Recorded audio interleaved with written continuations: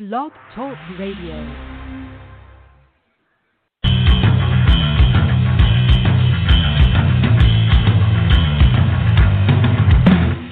You're listening to Wide Men Can't Jump on the Wide Men Radio Network, located at blogtalkradio.com/widemencan'tjump. This show is brought to you by the law offices of Stephen P. New at newlawoffice.com, stripcamfun.com, Atomic Comics and Collectibles LLC, located at facebook.com/Atomic Comics and Collectibles LLC, as well as at Stay Classy Meats at stayclassymeats.com, where you can use promo code WIDEMEN to save 10% on your order and receive a free pound of Montana grass-fed ground beef. This show talks about NBA and covers all topics from all 30 teams in the league and includes guests from experts from all over the world.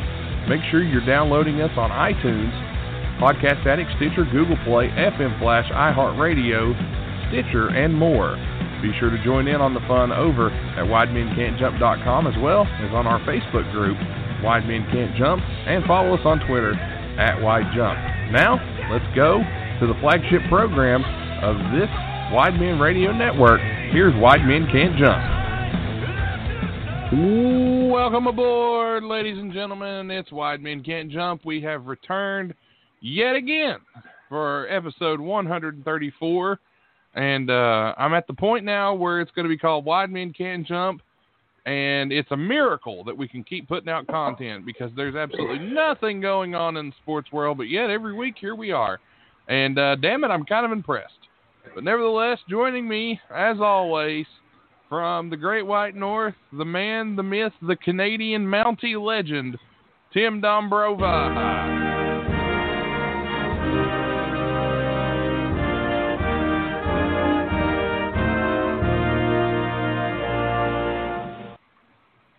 I like vanilla. It's the finest of the flavors.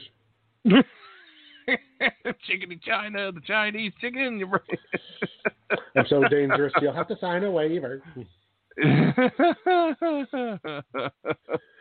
about it. I'm cry, but I feel bad. I'm the kind of guy who laughs at a funeral. Can you know what I mean? But you soon will. I have a tendency to wear my mind on my sleeves. Ever since I've taken off my shirt, it's been 1 week since you looked at me. I feel that's probably how people at home are feeling. It's been 1 week since we listened to you, and we're not really sure why we came back, but here we are. And yet we came back again to hear these assholes 5 days. And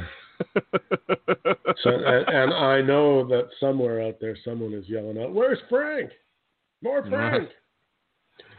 Sorry, no Frank this week. Frank is on. Frank is expensive. He only shows up on the really, really important episodes, like Daniel Hoff's birthday. That's when Frank shows up. He's expensive, but he's also on sabbatical because he's our point man on the. I guess we might as well announce it now. The Wide Men Can't Jump Dance, Dribble, Devour, emanating from the Boise Memorial Coliseum in downtown Boise, Idaho. The inaugural dance. What was it? Dance, Dunk, and Devour? No, Dance, Dribble. It could Dribble. Be, maybe it could be Dunk. Does that sound better? Dance, Dunk, Devour? Yes, let's go with Dunk because we can score. We're changing the rules in the middle of the thing. No, there's no rules. I made it. They're my rules. They're my rules. This is, of course, modeled after punt, pass, kick from NFL Glory, but it's going to be a lot cooler because, of course, we've got. I already know confirmed we've got Ed Bogus, of course. Of course. Dancing, dunking, and devouring. Those must be his middle names. I mean, geez, this was made for him. Yeah, pretty much. And I've got it on good authority that we can expect Daryl Hoff in the competition. Uh-oh. Well. So I don't know. She's going to bring the heat, from what I understand. We'll probably she can dance Nick now. Hoff. We'll probably see Bobby Blaze. We'll probably see. I just want to take a second with Bobby Blaze. I just talked to Bobby Blaze earlier. I used his promo code on Collar and Elbow the other day, and so he was very thankful for that. So if you go to Collar and Elbow and you buy a shirt of any kind of shirt, any kind of anything over there. I bought one of the the Shad Gaspar shirts that benefits his family.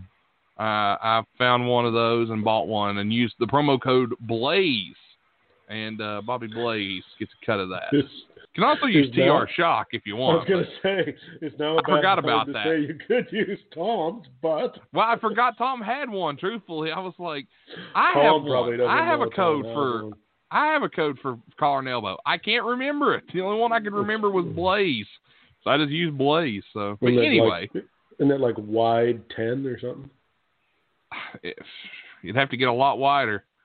Wide 100, wide 1,000. Who knows? Wide till the cows come home. Oh, okay. Also, by the way, I got to throw this out here too while I'm thinking about it. Okay. As you know, I'm suffering a little bit, so bear with me, people. Yes, you are. Those that don't know, Tim is in some pain. He bent over to tie his shoes and farted and sneezed at the same time and almost damn near killed him. Yeah, damn near blew what was left of my brains out on the floor. I had to scoop him back up, try to stuff him back in. Wasn't pretty. The hell was I going to say? You've totally lost me, you bastard. My bad. No, I'm good. We got a couple of new members at the old Facebook page, probably listening. Hope they are anyway. So my good friend Phil Allen, Philadelphia radio personality. Phil, and really into the wrestling. Big fan of the Poe bands. For those of you in the know on that one. Big fan of the Poe bands. And then we've got the Canadian connection.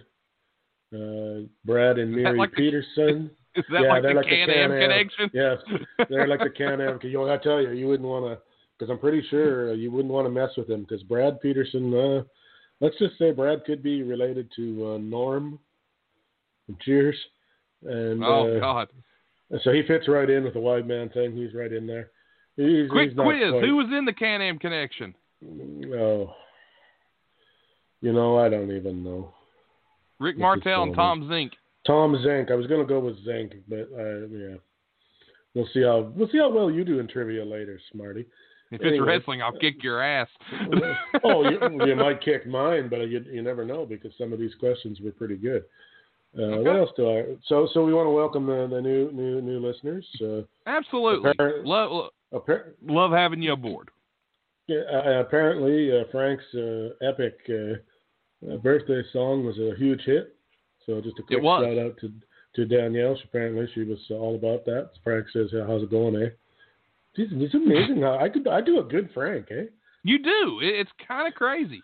We've been working on that. How's it going, eh, Nate? Good day, eh? Good day, eh? Or have you heard the Geddy Lee version of that? I don't think I have, actually. You do know that Geddy Lee sings the official Bob and Doug McKenzie theme song. I did not know that. Oh, dude. I gotta look this up. To the great white north. Take off. It's a beauty way to go. I definitely need to look that up. They ask him in the video, they go, "Geddy, where's your lyrics?" And he goes, "Oh, I don't need them. I memorized them, eh? I'm a professional." I love Geddy Lee. Oh, it's yeah. I'll have to send you that. It's pretty funny. But anyhow, so we're what, week 37 in no sports, or what it feels like, or very little sports. But week 10,000 without sports so far. Things kind of drug this week. I don't know what. I think the NBA did a little bit of tinkering. Yeah, let's talk about. Can we talk about the NFL or the NBA real quick? I'll just throw out go ahead. Quick updates. Major League Baseball's sitting on their hands. They don't seem to know what the hell they want to do. And they're not going to do nothing. It seems that way, and I would have thought that would have been the easiest one to conquer. The NHL, I think, is, in all honesty, waiting to see what's happening down in the United States of tyranny. Because, boy, you wouldn't want to announce one of them buildings and then have that stuff go on at it. Hats off to everyone in America having a good time down there. I saw really the barbecues everywhere. Big city barbecues happening all over the place. Anyway. No comment from here. No, well, it ain't. I mean, in all honesty, be serious for a brief moment. not good. I don't know. We can get into the debate, but we won't on this show because that's not what this show is for. Not good. Hope things figure themselves out and everybody comes out feeling a little bit better about things. Anyway, NBA, Nate, tell us, what is the NBA up to? Well, from what I've been reading, and I did share a tweet from Adrian Wojnarowski, there is a model going around for the NBA. It'll be a 22-team format, and it will resume on July 31st in Orlando. Proposed timeline for teams as the last possible date for the NBA, for Game 7 of the NBA Finals being October the 12th, would be when they wrap up. If there's a Game 7 of the NBA Finals, that's kind of the news that's going around there. According to this, possibility, Commissioner Adam Silver is expected to have a proposal to take vote by the Board of Governors come Thursday. The exception is the NBA draft and opening of free agency would follow in sequential order in October. The NBA and the Players Association are hammering out details on the format, and there's still room for the league to maneuver on the structure of a return-to-play idea. The Board of Governors requires 3/4 passage of the 30 teams on the plan, but there's an expectation that owners, that they'll fall in line and overwhelmingly approve the recommendation. The NBA has been advancing on a plan that would include regular season, play-in, and playoff games for the 16 teams currently holding playoff position within 6 games of the 8th seed in each conference. Sources did say those teams include New Orleans, Portland, San Antonio, Sacramento, and Phoenix in the West, and then in the East, Washington. So if you're keeping score at home, the Knicks are still eliminated from the playoffs no matter what. Anyway, speaking of Knicks, hello, Jeff. Welcome aboard. What's going on, guys? I guess we're having some playoff talk, possible scenarios. Jeff, you third wheel, you. Yeah. What is it? You third wheel, you. Oh.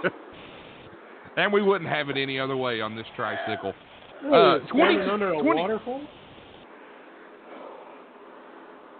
It's a 22-team format, Jeff, and the final game of Game 7 of the NBA Finals would be October 12th, and then the draft and free agency would open as soon as that ended. What do you think? I saw a little bit of that just a little bit earlier. I think they're talking about having July 31st games. It's just hard to believe that basketball is going to be played during that time period. I guess you might as well get used to that. But if they're going to have it, but what I'm a little bit sketchy about is what happens if a couple more players get the virus. What's going to happen?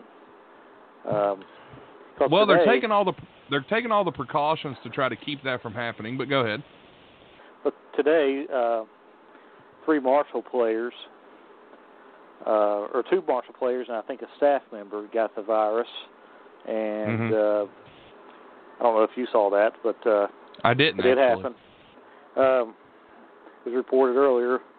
I wonder if they're going to have any type of policy or anything like that for people. Of course, you want to see the season played out, but just another thing is there's going to be an asterisk for this big layoff. Yeah. There's going to be an asterisk on the whole year. So yeah, I know I'm sounding kind of like a negative Nancy right now or Debbie Downer, but that's what my concern is. Of course, you want to see the games played out, but you don't want to get your, are we going to get our hopes up, and then all of a sudden after 5 or 6 games, a couple of players get it, what are they going to do? I would imagine what they're going to do is, all right, this is where we're going to have it. You submit your list of players and personnel and all that stuff. We test, everybody gets there, we test everyone. So if you're negative, we can get into the compound sort of deal. Then once you're in there, if everybody tests negative and they keep testing them, it's about as foolproof as you can ask. I don't know what much more they can do. That's the hockey plan. We're going to test everybody. We'll keep testing everybody. I think it was twice a day actually they had figured out, and they got some kind of quarantine procedure in place if they come up with a positive, and that's really about all you can do. Yeah, so you're saying that they're going to play. They're going to play regardless of people. Like I think in NASCAR, if somebody, obviously it's not like a physical contact sport. Of course, they rub fenders all the time, like they did the other day. But anyways, they get tested right before the race. I think, and all the pit crew guys and all that. But I guess they're going to have some type of scenario or policy and put in that they're going to do that to all the players. I'm guessing that the bigger issue is going to be where they have it, because they're going to have to try to find seat. I guess the basketball is what they want to do that in Orlando, I believe. Yeah, the whole thing is supposed to happen in Orlando, and they have their own facilities, and they would be completely isolated from everyone. Right. So if you go into those facilities and they're scrubbed clean and all that, so that the facility is clean, and you have 100% control on who goes in and out of that facility, which I don't know if they can pull that off or not, but I'm going to guess that's the plan. You got temperature testing in place, actual COVID testing in place. If you're going to do it, there's going to be some element of risk. There's no way around it at this point. So I guess it depends on whether they can convince everyone that risk is minimal enough to go ahead. Well, I think the whole thing is you're going to have people saying, well, it's risky for me to go back to work, and I'm having to do it, so they should be able to go back to work too. And they're taking more precautions than probably most of the people that are going back to work. I'm not saying that it's not any less dangerous or what have you, but it's all about timing and being able to get back now. As we hope, again, quote, we hope the worst of this is behind us, but again, we don't know. Yeah, but they will be more than happy to spend, I don't know, I'll throw a figure out there, but I don't think it's crazy. If they have to spend $10 or $20 million on testing just so they can pull this off, they'll do it, because that's a drop compared to what they're going to lose if they got to cancel the season. Yeah, absolutely. How about fans?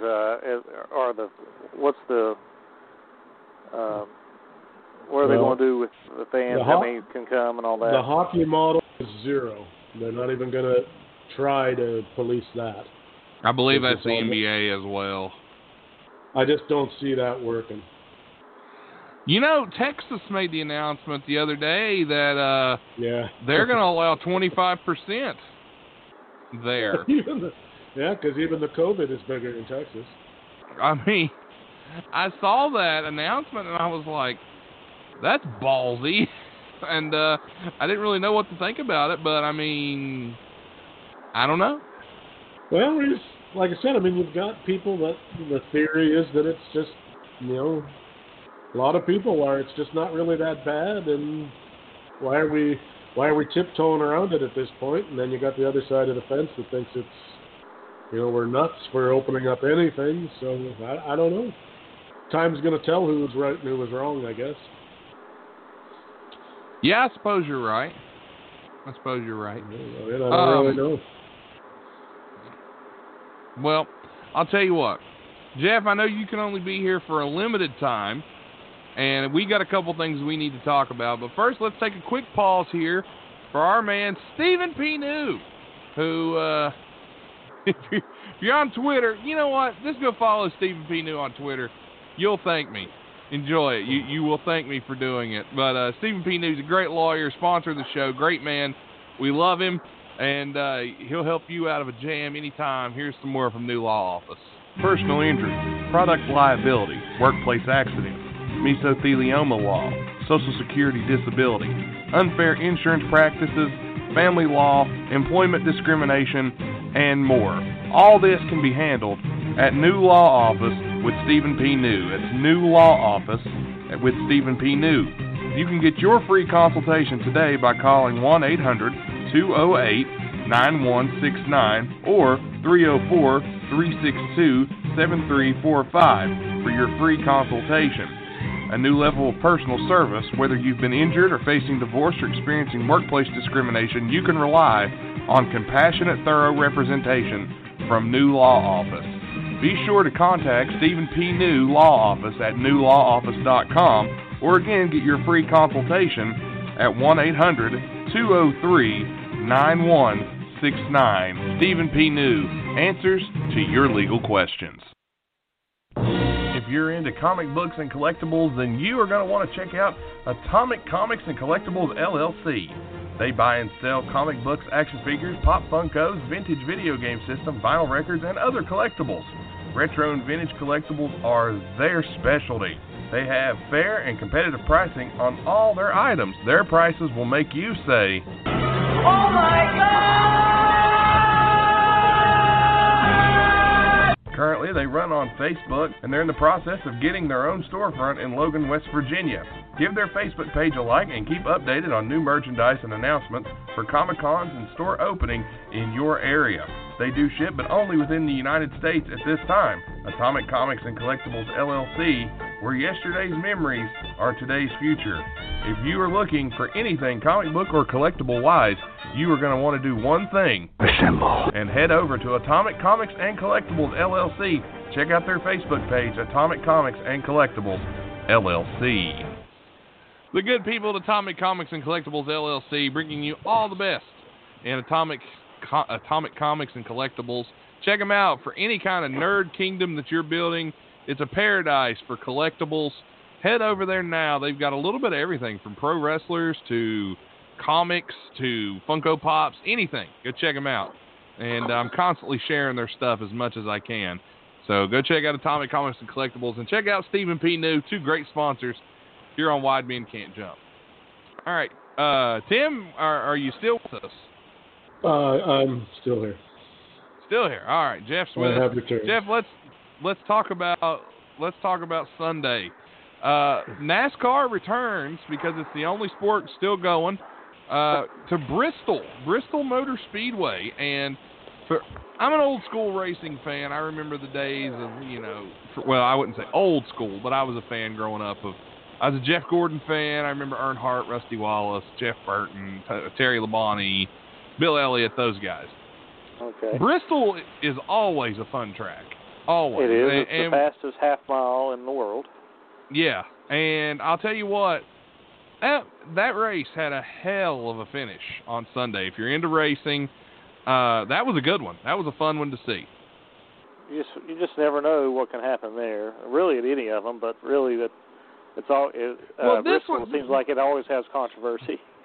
Yeah, well, it's because it's such a small track and it's so high arcing on the curves. It's not a super speedway. You're not going to see guys hitting 200 miles an hour, but it's a small track, so there's not as much room. It's the second shortest track on the circuit, Martinsville being the shortest. But man, I mean, it is a hell of a time to watch that race because the track position battling, the lap traffic, the wrecks, the controversy. Bristol's, man, it's got it all. Yeah, and, as you say, that once the race starts, you're like 15 laps. The leader's 15 laps in, and he's already lapping guys. Like it's so quick around there. So you're right. It is. The track position is always key there at the end, and a lot of times you got to bump and nudge your way to get position and have some luck go your way. And as Brad Keselowski, he was kind of yeah, he was right place at the right time. He put himself in that position to be lucky. So I think Brad Keselowski just drives around waiting, hoping there's going to be an accident or something in front of him so he can get another win. If it works. People calling him the Vulture right now. So Vulture. The Vulture Keselowski. I like it. But I mean, I watched it Sunday. I just caught the end of it, and Keselowski is in third. Chase Elliott and it was Chase Elliott and Joey Logano and Denny Hamlin was the ones that were way out front for this one. Denny Hamlin he gets it looks like he got bumped, but he didn't. He got loose. He goes up and hits the wall. They hit a caution. and then you have Logano and Chase Elliott who come out of the restart, and there's like what, 3? It's a green white checker, wasn't it? Well, there was about 5. Maybe a little more. Yeah. So they restart there. There's about 5 left. Logano and Elliott are battling for position, and then both of them just like Logano doesn't give Elliott a lot of room. Elliott goes down. He goes too fast into the corner. He gets loose. He hits Logano. They both fly up into the wall. They wreck. Keselowski's riding third. He just slips on past everybody, and he ends up winning the race. It's just like, if you would have told me when Keselowski was running fourth with 5 laps to go he would win the race, I'd have called you crazy. But yet, there it was. Well, and something that it really helped him with about 40 laps ago, there was a caution. There was like 18 of them, but being at Bristol. But, always Bristol. He went in and took a chance, lost some track position. He put some left side tires on to get some more grip, and he actually, when Hamlin had his trouble, he worked himself up from like 12th, 13th up to 4th in like 35 laps. So he made a decision to pit and kind of put him in good position. I'm sure he wouldn't have thought, hey, I got a chance to win this race, but in Bristol, you just never know.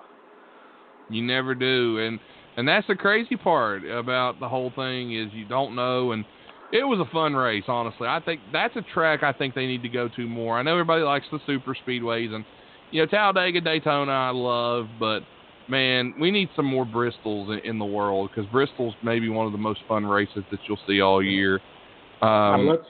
Let's not forget that Logano also goes over to get in Elliott's face, realizes he doesn't have a mask on, goes back and gets a mask, then comes back. I'm going to fight this guy, but I'm not taking the chance.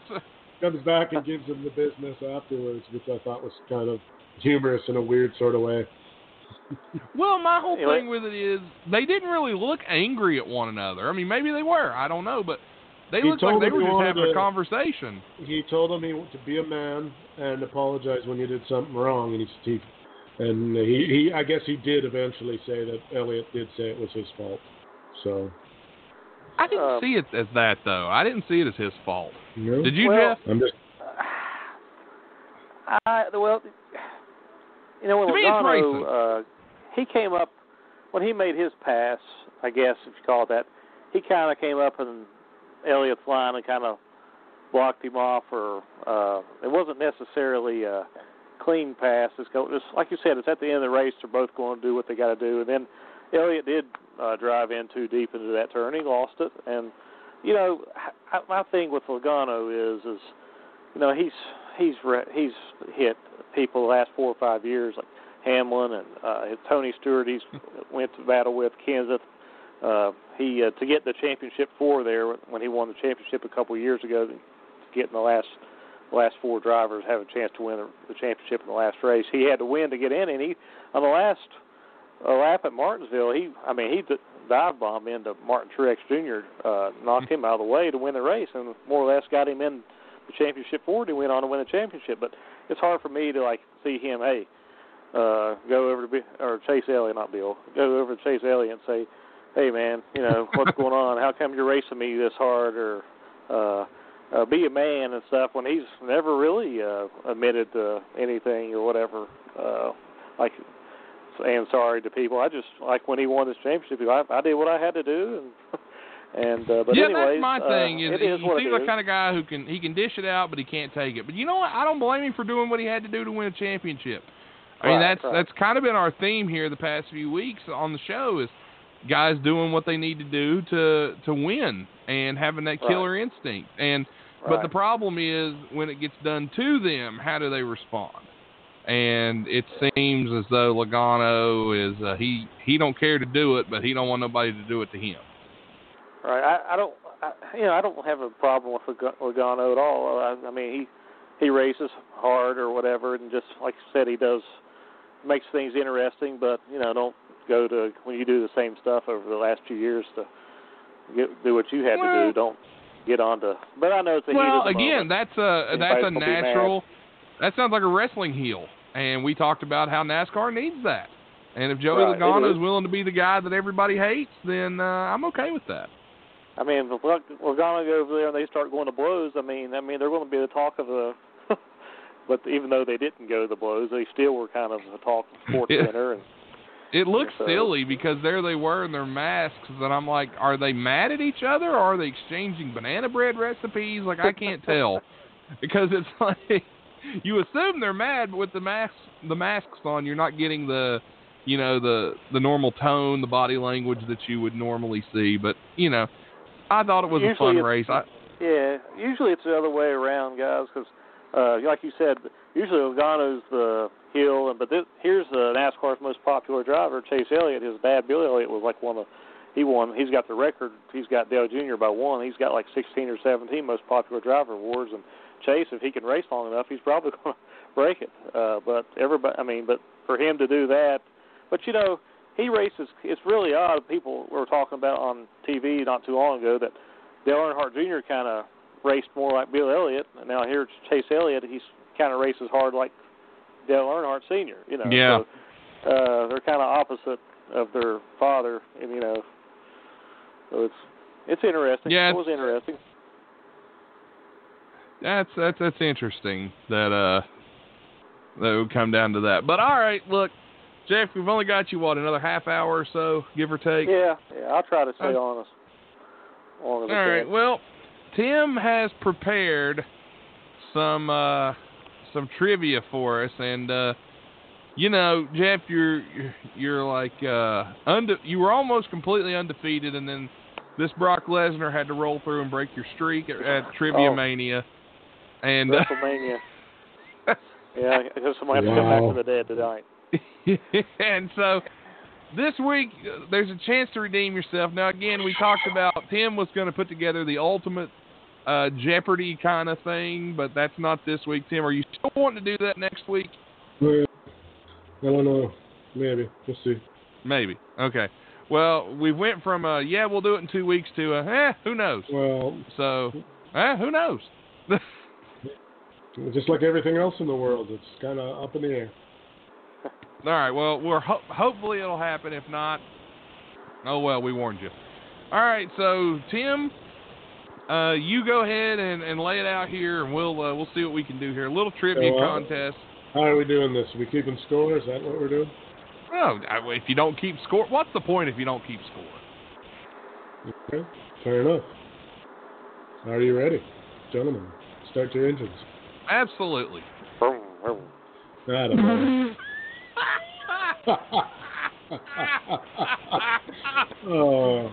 You can bet your ass I'm clipping that, and I'm going to use that as a sound effect.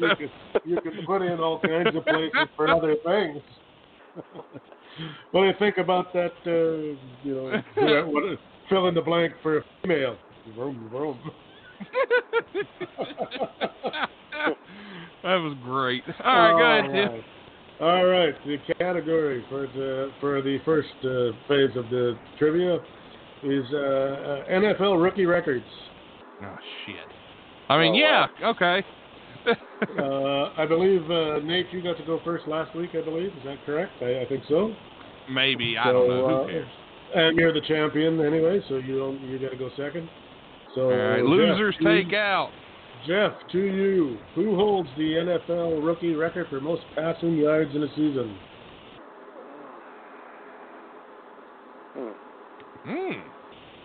It's a tough one. It is.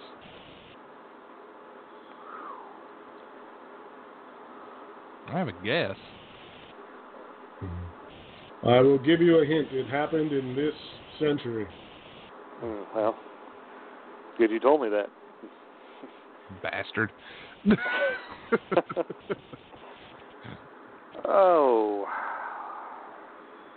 NFL rookie passing yards record. I have a guess. I'm going to say Baker Mayfield. That would be incorrect. Nathan, over to you. I'm going to go with Ben Roethlisberger. That will also be incorrect. The record is Andrew Luck in 2012, 4,374 yards. Moving on. Okay. I mean, it's a good question. Yeah, most of these are guys. Most of them will be names you know. There's no crazy ones where, Billy Hackenschmidt from 1847. None of that stuff. So anyway, Nathan, rookie record for most touchdown passes in a season. There have been 2. I'll take either one. Most touchdown passes as a rookie.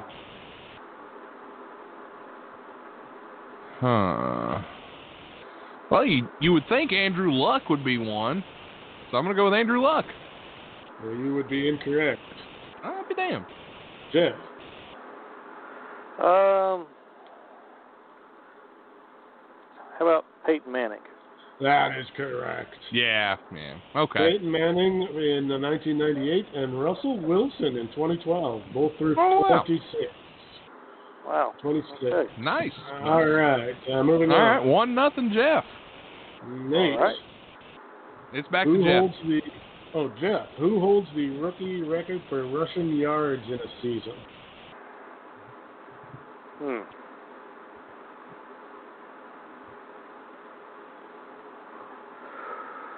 Oh.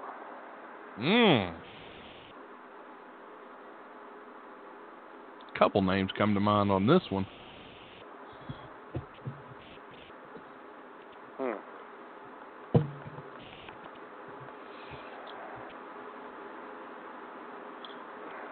It is a tough one. It is.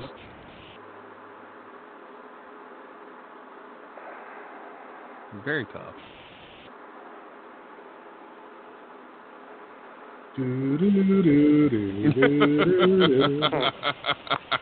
How about Jamal Lewis?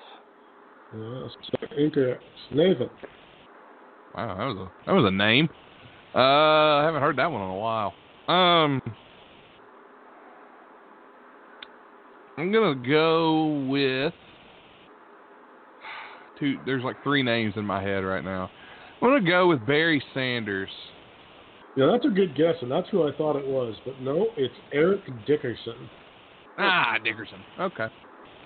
That's back there. That's 1983, so that's back there. None of the names I was thinking were the correct answer then. All right, and just to be fair, we'll throw in a defensive question. Nathan.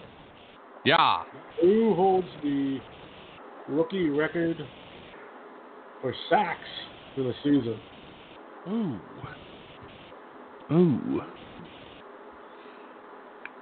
And you're always giving me the...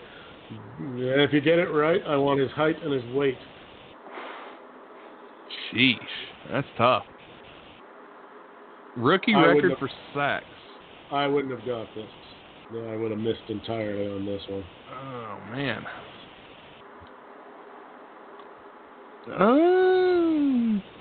Rookie record for sacks. Would it be Brian Urlacher? No, it wouldn't be. Okay. Jeff? Picked a bear for you, Bogus.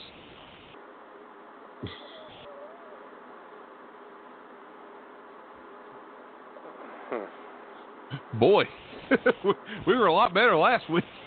Yeah, I know football's not the strong point, but wanted to spice it up. Wait till we get to baseball. Oh, God. Shoot me. I'm going to say...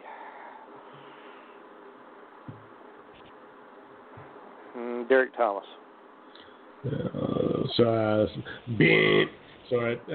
Javon Curse, 14 and a half sacks in 1999. I wouldn't have guessed him, but it makes sense. All right, so we're still, 1-0 for 1-0, Jeff.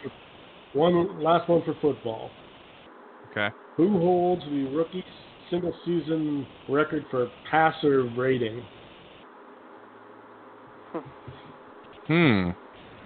Who's that to, me or you, Nathan? That's you. Be you, Jeff. Sorry.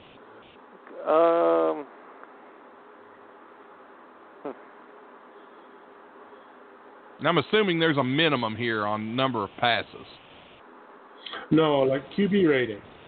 Well, I know, but like, can't have a guy come in and go 1 for 1 and then never throw again the rest of the year. You know? Yeah, no, I'm sure there was anyway. Yeah, no, it's somebody you know. So. Okay, that's fine. Yeah, it's not some fourth stringer who got into one game and threw a pass with 12 seconds left on the clock. That's what I mean. Yeah, it's like Yeah, I know. Probably who he said earlier, Big Ben Roethlisberger. Incorrect. Nathan. Rookie passer rating. Trying to think here.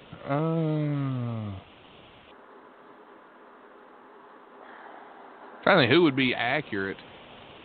Well, he didn't start when he was a rookie. Man, that's a tough one. I'm gonna go with Chad Pennington. Incorrect, and you know why you couldn't get it? Because you're a hater. The record is held by none other than Dak Prescott. Really? Wow. A 104.9 rating in 2016.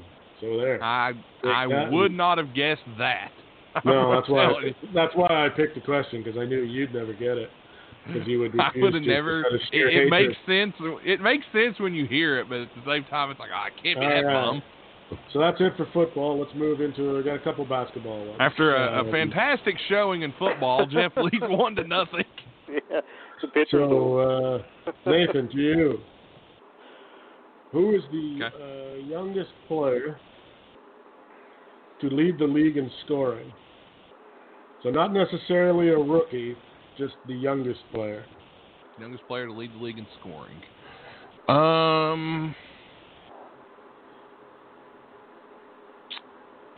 going to go with... how about LeBron James? All statistics provided by Wikipedia, so if it's wrong, it's on them. All right, it's a guess. That is incorrect. Okay.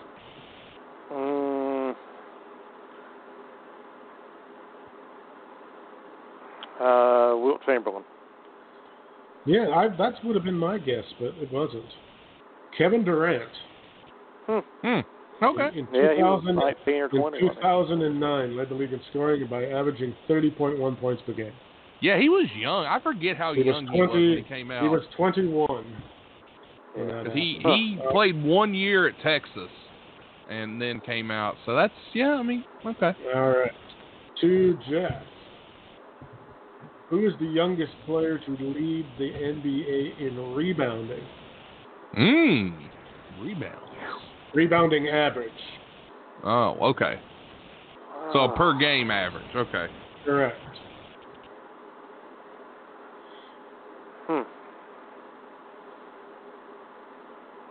Youngest player. I got a guess here. How about Tim Duncan? Sorry, that would be a good guess, but incorrect. Nate. I'm going to say Shaquille O'Neal. That would be a good guess, too, but also incorrect. Dwight Howard. Wow. 14.2 rebounds per game during the 07-08 season. While playing for the Orlando Magic. I wouldn't have guessed. He was 22 years old. Some of the guys you would think of probably are eliminated because if they stayed in college for more than 2 or 3 years, they're already that old, right? So they don't make it. All right, here's one just for the crazies out there. It's back to me. Nate, who is the youngest player to ever score 60 or more points in a game? Ooh. 60 or more? Yes. That would be Devin Booker. That is correct. Yeah, He had 71. He scored 71 versus the Boston when he was 20 years old. I think he helped me win the championship that year. Yes, I think he did in our fantasy basketball league. And a bonus question? No points, but a bonus question for either of you. Who's the oldest player to score more than 40 points?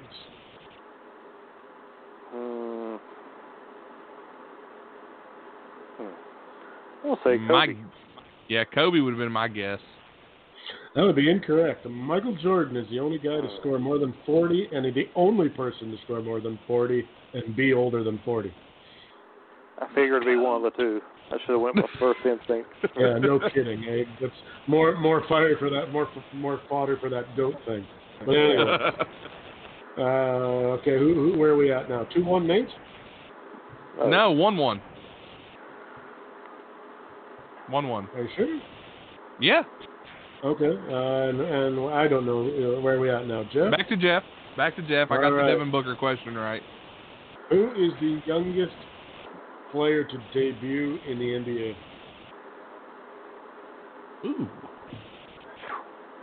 Ooh. And this again is not old. It's somebody you at least would have heard of the name. He's not a nobody. So you don't have to dredge your history from the 1910s. The youngest player to debut. Yeah. I never would have got this. I'll say Jermaine O'Neal.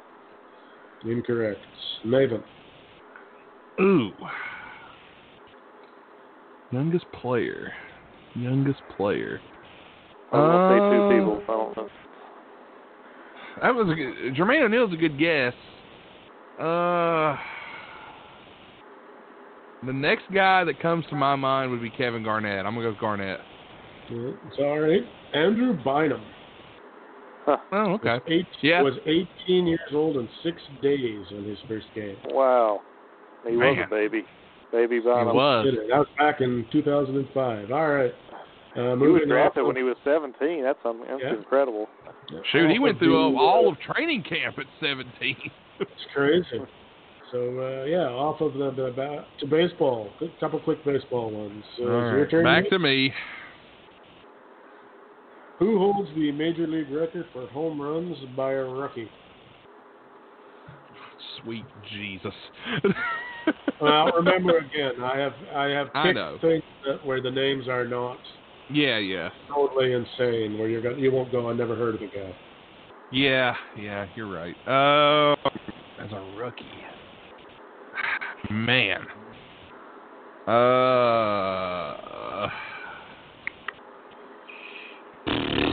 Let's go.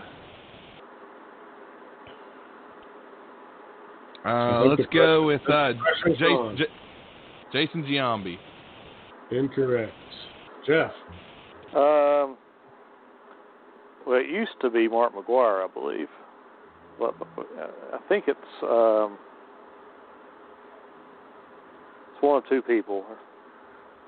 One guy from the Mets last year, I think he had a really good chance at it. I think either Alonso. I think Aaron Judge has it. Well, that's your final answer? You might have to go to the record books for this one. To what? According to Wikipedia, it's still Mark McGwire. So. Hold on one second. I believe Aaron Judge broke his record. Did he hit 50? Yeah. Hold on, I'm looking. Hold on. We're calling in the judges. Most home runs as a rookie belongs to Pete Alonso. Oh, crap. How many did he hit? The Mets first. I think he broke it last year. No. That's an NL rookie record. I apologize. Okay, yeah. I was going to say, that can't be right.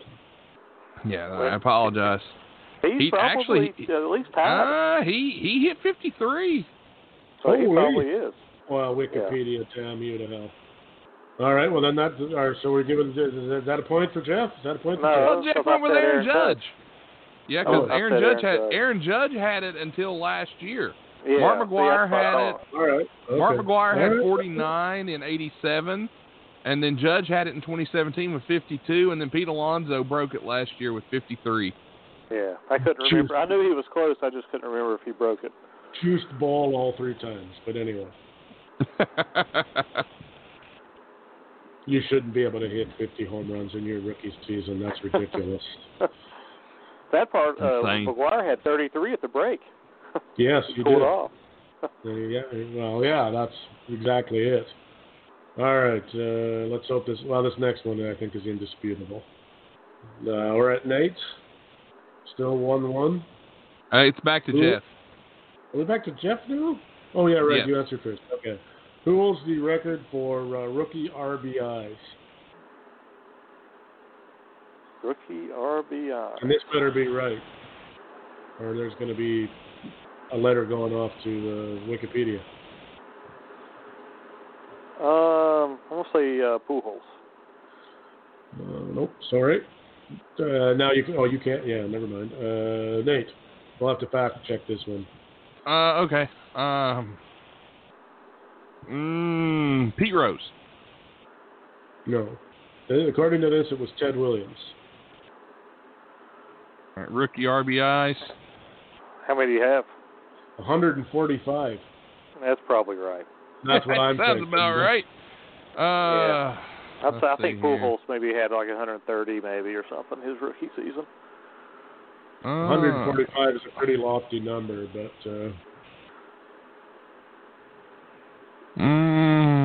I think that's right. It was. We'll go with that. Weird, it was in 1939. That's what's weird. All right, so we're tied at 1 after the, and then for the tiebreakers, we're going to the world of wrestling. Yes. Oh Lord. We're going to the world of wrestling for a couple. I got to find one hard enough for Nate though. Because some of these are too easy. All right, Nate. Okay. Well, Jeff will have a chance to tie because it's wrestling. Okay. So that's fine. I want to need it. Superstar said the following: "I am not the biggest, I am not the strongest, but I'm damn sure the toughest."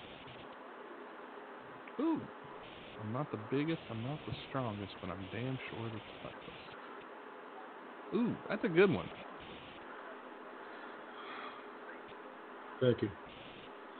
That's a good one.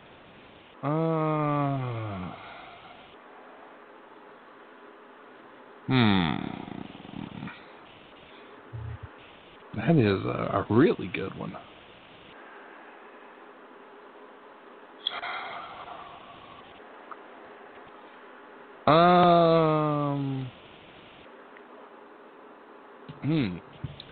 I keep wanting to say Terry Funk, but I know that's not right because Terry Funk would never talk in complete sentences like that. I'm racking my brain here. This has got to be more. This has got to be more current because I would remember something like that because that's a good promo. Not the biggest. I'm not the strongest. I'm talking my way through it. Damn it. Not Shawn Michaels. Daniel Bryan. Daniel Bryan. That is correct. Okay. I think you might have been looking it up, but anyway. I will bullshit. We're gonna give Jeff a shot, though. Of course, that's fine. That is a good question. That's a tough question. Which of the following championships has John Cena never held? The Intercontinental Championship, the U.S. Championship, the WWE Tag Team Championship, or the WWE World Tag Team Championship? There's 2 tag champions? Apparently. Wow. I'll tell you this. That's a brand thing. Consider them one and the same. Yeah, but that's the question. So I'm just reading it as it is. The U.S. Championship. Oh, so close. The Intercontinental. Oh. Never held that one. Nate, he had that U.S. spinner belt when he won it back at Mania 20. For the bonus prize, Nick. Okay. Who is the youngest WWE World Heavyweight Champion? Of all time? Of all time. Okay, hold on. Let me walk my way through this. Because you don't get a month to answer the question. Oh, fuck off. I got to remember. Oh, no. Me. Don't say it. Youngest champion, it was Lesnar, and then it was Orton in 2004. I remember that because Orton was younger than Lesnar. I'm going through it now to see who might be younger than Orton. The youngest champion. Because Orton was 24 when he won it. I don't think anybody else. I'm going to go with Orton. Well, you know, you might have to fact check this one, although I'm on WWE Trivia Challenge. They say Brock Lesnar. Lesnar was, but then it was Orton. Wasn't Hornswoggle? Oh, Jesus. Hornswoggle. Oh, wait a minute. Oh, okay. Lesnar was... Did you blow it? No, I got it's right, but it's not right at the same time. Lesnar's the youngest WWE championship. Orton won the World Championship, and Orton won it at 24, and he won the World Championship. Not questions, but just for your edification. Youngest Divas champion, Paige. I knew that one. Youngest Cruiserweight champion, Rey Mysterio. Oh, really? I thought it'd be Hornswoggle. 21. Well, that's what it says. Okay, yeah, Mysterio. If you're counting WCW, then yes. Youngest World Tag Team Champion. This is that WWE. Would be. Don't tell me. Rene Dupree. 1, 2, 3 kid, 21 years old. Oh, bullshit. Rene Dupree was 19 when he won the tag title. I'm just telling you what WWE says. So you take it up with Vince. You got a problem. I will. I'll call him. Well, it was the Quebecers they were fighting. According to this. You have to look that one up. Him and Jannetty. Correct. All right, hold on here. Youngest. Oh, wait, actually, we're all wrong. Nicholas. Oh, Jesus. I forgot about him. Yeah, I said youngest wrestler, not youngest bullshit. According to this, World Tag. Of course. Okay, it's another one of those bullshit questions. He was a World Tag Team Champion, not the WWE Tag Team Champion. But Rene Dupree was 19 years old when he won the tag titles. All right, fair enough. So I was right. Okay, let's go to the end all one. According to WWE. Oh no, see, who was the youngest champion they've ever had, and how old were they? Notice how I didn't say wrestler. If you count youngest champion, be Nicholas. He was 10 years old. Yeah, Nicholas was 10. What nonsense. So stupid. Tyler Bate was only 19 when he won the United Kingdom Championship. Yeah, he was 19 when he won the UK, because his finisher at the time was the Tyler Driver 97, which was the year he was born. Oh, Nate, what you know about wrestling is somewhat embarrassing. I agree. 100%. All right, Here's a trivia question for Jeff. Who was the Final Four of the 1992 Royal Rumble? Let's see. Well, of course, Flair. Yep. Hogan. Yep. Justice. Yep. And Macho Man. Correct. Good Lord.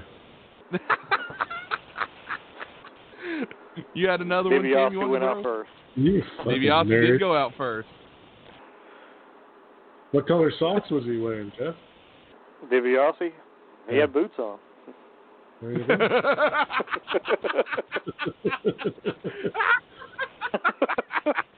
There you go. Vroom, vroom. All right. This one is an over-under question. Okay. The longest reigning women's champion, of course, is the Fabulous Moolah. Was her reign over or under 10,000 days? Let's see. She held it for... They didn't revive it until 98. She won it as Spider Lady in 1984? Late 84? You fly it. Hold on. 14 years. She was... Well, actually, no. They brought it back. It was 10 years. They brought it back in 94 with Alundra Blaze. So 10 years, 365 times 10, so it would be over 10,000 days. It was, according to them, it was over, but only 10,170 days, according to WWE. Yeah. Because she wanted a Spider. She did the screw job with Wendy Richter as Spider Lady, and then basically the women's division actually. Well, I take it back. It was around for a while, and then she won it back from Sensational Sherry in Survivor, like post Survivor Series '87. The belt was kind of just went away, and then Alundra Blaze came in, which was Medusa, and she won it and all that, and then it went away again after a while. Yeah. And then they brought it back with Miss Jackie. One more quick one, and then Nate will have to give us the answer because I don't know. Okay. Which of the following WWE stars is not billed as being from parts unknown? The Boogeyman, the Berserker, he is. Giant Gonzalez, or Kane? Oh. Now, I looked at the answer and went, all right, then where did they bill him from? Because I don't recall.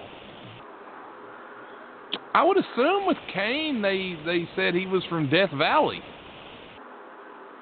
I almost thought he was from hell. Well, he was the Undertaker's brother, though. He's the Undertaker's brother. Undertaker's from hell, so by no. Undertaker is billed from Death Valley. Yeah. Straight from hell. He's always coming from hell. They say it every 2 seconds. So is Kane the answer? I'm assuming it is. It isn't. The answer is Boogeyman. So if it is Boogeyman, where the hell did they bill him from? I don't know. Hold on. Let me look that up. If it ain't parts unknown. Maybe under your bed, or I don't know. That's parts unknown, pretty much. You're telling me. Boogeyman billed from the bottomless pit. Oh, Jesus. All right. So I didn't know that. There you go. That's something I didn't know. First ever WrestleMania match. Tito Santana versus the Tito Santana versus the Exterminator, who was actually Playboy Buddy Rose under a mask. Wrong. Oh, I love it. Wrong. Wait. Oh, wait. You talking about the dark match? No. It was Tito Santana versus the Executioner. Executioner. Damn it. Wrong. Oh, Nate Bush, fail. But it was Playboy Buddy Rose under a mask. Could be. I'm not going to argue that. No, it was. I know that. Oh, I love when you get Executioner with Terry Gordy in 6.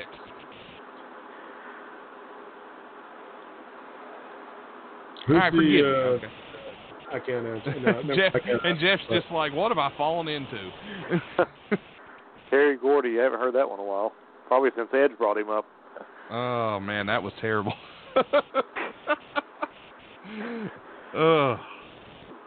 I do want to bring something up real quick before we let Jeff go and me and Tim take off here. There was I read earlier on that Luke Kuechly has officially on the retired list now. So Luke Kuechly no longer in the NFL, and this is a guy that played in Carolina, was a hell of a linebacker. Like, he was really good, but still relatively young, like 29, I think, is how old he is. 29 years old. He followed in the footsteps of his brother Matthew and Mark, but John's still in the league. Yeah, like he retires at 29, was one of the best linebackers in the league. I think he had more than a couple of good years left in him. Did that go right by you, Nate? What is it?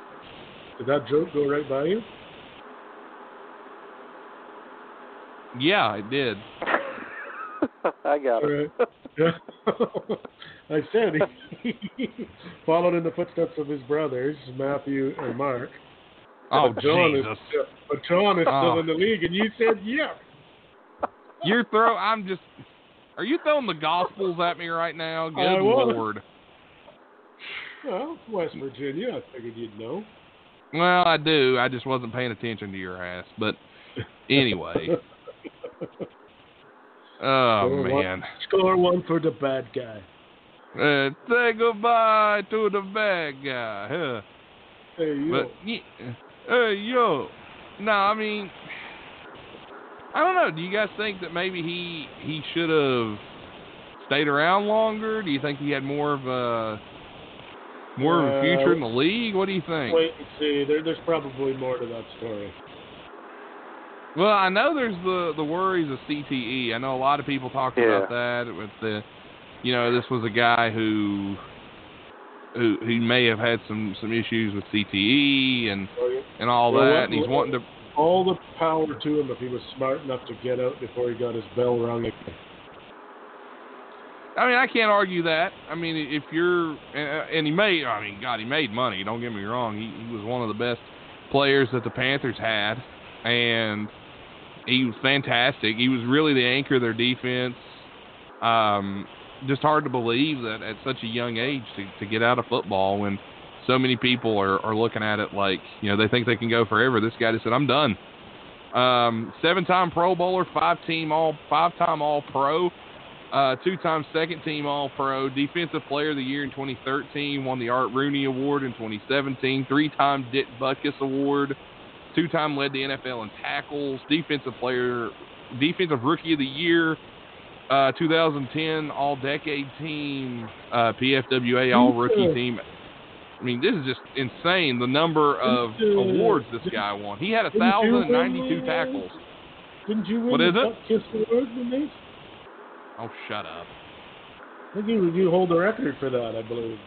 Yes, 12-time I do. Virginia Butt Kiss Award winner. Of course. Jesus. I hate you. I think maybe that there's just so much more knowledge about this CTE, and these guys are a little bit, frightened about how many times he had his bell rung. Saying that with like concussions or whatever.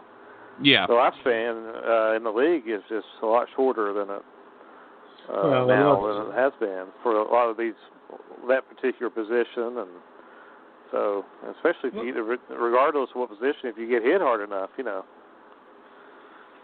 Let's not forget, you can also unretire real fast if you. If Tom Brady calls, Good old Gronk, baby.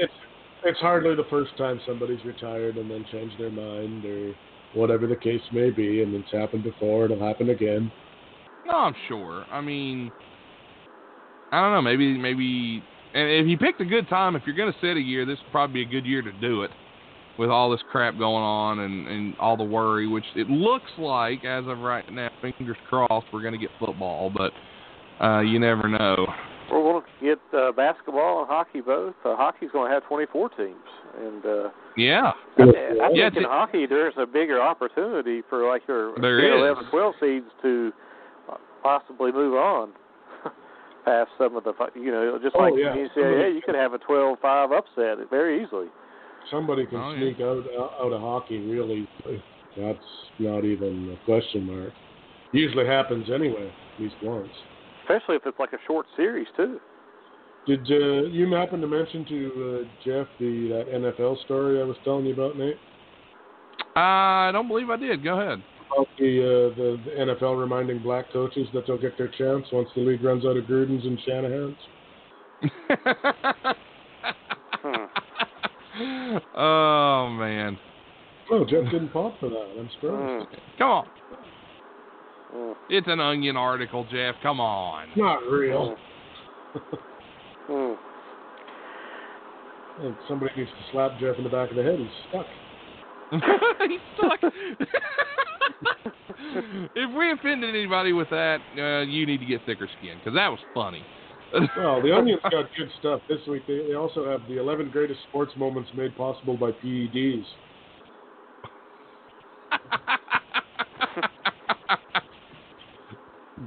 Oh, man.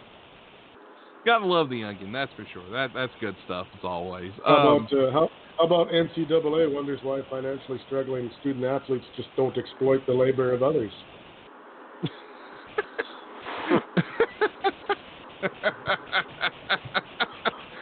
Oh, shit. That's a good one. Gotta love the Onion. This one's going to take the cake, and it's relevant. Roger Goodell insists that Martin Luther King Jr. would have wanted 17-game football season in front of full stadiums. That sounds like Goodell. I feel like that's a real headline from Roger Goodell. It wouldn't surprise me. He puts his foot halfway down his throat every other time. Who's more unlikable, Goodell or Bud Selig? Because I feel like it may be Goodell.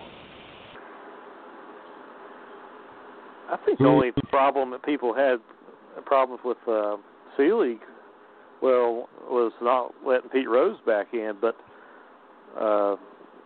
in the All-Star game. But the thing was, though, after Selig went out, it came out that Rose came out and said that he lied. So it was just, but I mean, the All-Star game was a bad thing, but he let the All-Star game end in a tie.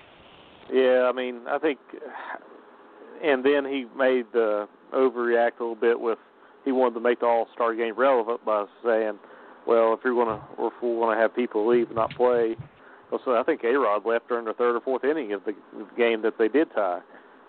Then, whoever wins is going to get home field advantage, which was kind of a mistake, but I guess he was so embarrassed by what happened that he wanted to mean something. But was that a bad idea? I mean, that's my argument here. Was that such a bad idea? They used to it's better than what they used to do. I think they just used to rotate each year, regardless of your record. Like the 1991, the AL had it. Then 92, the NL had it. Then they didn't even go by record. Now, and I think they should have went to the best record when they went to interleague play, because they're playing. They don't play every division, but they play one of the divisions, and they'll play like Kansas City will play St. Louis every year. They'll play rivals. The White Sox will play the Cubs, or Yankees will play the Mets. But I mean, he did some good things like wild card playoff expansion and things like that. And but I don't know. He gets a little mud for the whole steroid thing because he constantly said he wanted to get rid of PEDs. He does the Mitchell Commission or report or whatever it was that finds that Major League Baseball and the clubs and the players are all guilty. And Bud goes, yeah, no, that ain't going to work for me. And and they move on from it like it never happened. So it's like the Warren Commission. The magic baseball. Well, I mean, but let's be honest here. When you look at the All-Star game, I don't watch any All-Star games. Whether it be baseball, football, basketball, I don't watch them. I don't enjoy them. Now, the NBA All-Star game they made interesting this year. Maybe make you want to tune in, which we covered on our Elam Ending episode, where we talked to Mr. Elam, who came up with, the Elam Ending, which was a fun conversation. But at the same time, it's like, if the All-Star game is just for players to go out there and kind of dick around and have fun, which, hey, they're allowed to have fun. I'm not mad about it. But are we going to tune in for that when nobody wants to win? Nobody cares who wins. It's like, oh, do a dunk. I don't want to see that. I want to see some competition. Like, I remember back in the 90s, the All-Star games were kind of fun to watch because they wanted to win. I don't know. I don't know why. I don't know what's changed. It's just they're not fun anymore. I think more people's worried about getting hurt when they play hard. Like Pro Bowl used to be fun to watch, and then the baseball All-Star game, I used to enjoy watching it. I mean, those guys played hard, played for pride, but now it's more about I don't want to get out there and do something to hurt my team down the stretch, or these pitchers are pitching one inning each. Which I can understand the grand scheme of stuff, but at the same time, they used to not care. Like you said, they used to be more fun. These guys would go out there and give everything they had, regardless. Well, I understand why they do protect themselves from getting hurt. I get that. Like, I understand that because there's a lot of money involved on these guys. And if they get hurt, I mean, there's a possibility that they're missing out. But there's a time where guys would get accepted to the NFL Pro Bowl and they just wouldn't go. And I don't know. It's just like a lot of guys look at it and they say it's just not worth it. It's not worth risking all this money. It's like it's an honor to be named, but it's almost like they just want a plaque that says, okay, you were an all-star, you were a Pro Bowler, thanks for the plaque. It's a bonus, and that's it. Yeah, and they get a bonus in their contract. They don't really care if they actually play or show up. I mean, are we looking at maybe an end to all-star games altogether maybe one of these days? I don't think so. Well, I mean, is it possible? Yes. Do I see it happening? No, because they still make a lot of money. But they may turn into like the hockey one is, where it's not hockey anymore. They go 3-on-3, and it's all just it's like shinny. It's like a bunch of kids out playing on a pond. It's not serious in any way, shape, or form. Would anybody be mad if they had a huge game of 21 for basketball? Like, I think that would be kind of fun. I don't know that anybody'd be mad, but I don't know that I'd bother to tune in to watch it. I tell you one thing they won't do again is suggest horse. Also, Jesus. The other reason Bud Selig is a turkey is during the hurricane when he made Houston play 2 of their home games in Chicago, or against Chicago, and he made them play in Milwaukee, and they lost them both, and the Brewers got into the wild card. Good old Bud. Don't know if you remember that, but all these move. All those things we can throw out there. All these things we can throw out there, but yet he's still not as bad as Roger Goodell. Yeah, but does anybody like Roger Goodell? Guys, when he first came into the league, and I thought he did some good things, but just over here and there, and over time, it just. But he's not bad in the baseball part of the game. He fails when it comes to do with anything else. Like, look at all the domestic stuff they've had go on, and they've totally just pushed that shit. Well, I mean, look at the Ray Rice situation, The Ray Rice situation where this guy gets completely, he's caught. He gets suspended, 2 games after domestic violence, and then once everybody sees the video, that's when they get, they change their minds. It's like, look, did you need a video to prove what this dude just did? I don't know. And then they threw out Pac-Man. He got a whole year. Yeah, Kareem Hunt. I think he got 8 games. Yeah, he got 8. Pac-Man. I always felt like Pac-Man just got thrown out just for existing. He's kind of like the Rasheed Wallace of the NFL. He would just show up and there you go. It's like, Pac-Man. Yeah, it isn't that they threw him out. It's just there was no consistency in their suspensions and stuff. It just seemed to be... There wasn't. Just, okay, this is what I'm going to do today, and I don't really care what I did to the last guy. It doesn't have to make sense. Suspension roulette, it kind of felt like. It was just spin the wheel, and whatever it lands on, spin the wheel, make the deal, Stinger. It would just land on, that's Jake Roberts, by the way, for you guys wondering at home. It would just land on whatever, and it would just be like, okay, we're getting rid of this guy for 4 games. You're suspended 4 games, sir. However, I think, and this may sound wrong on my part, but Kareem Hunt, I think he got a little more than what he should have. Because he didn't, listen, I firmly believe that woman was trying to do that to him and was attacking him physically, and he was just trying to keep her off him. Yeah, and the one thing relations with that woman. Well, the one thing he did wrong was he kicked at her after she was down. He shouldn't have done that. But he just kind of pushed her. Probably icing on the cake. Yeah, he shouldn't have done that. But everything else I saw from him, I was like, if some crazy ass bitch was coming at me like that, I don't know how I would react.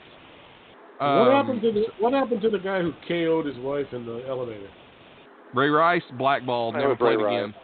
He never played again.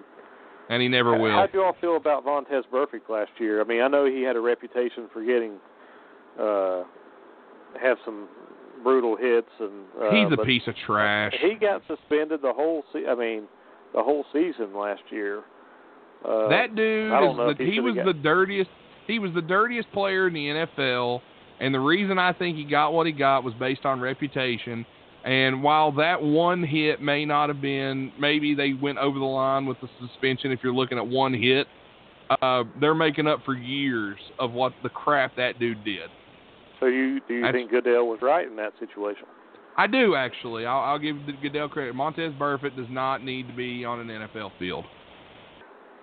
Dude is I think he's coming back. And then, how about the what's the guy for the Browns? What was his name? His first pick that year, last year when he took his helmet off. Oh, the dude that hit Rudolph with the helmet, Myles Garrett? Yeah, Myles Garrett.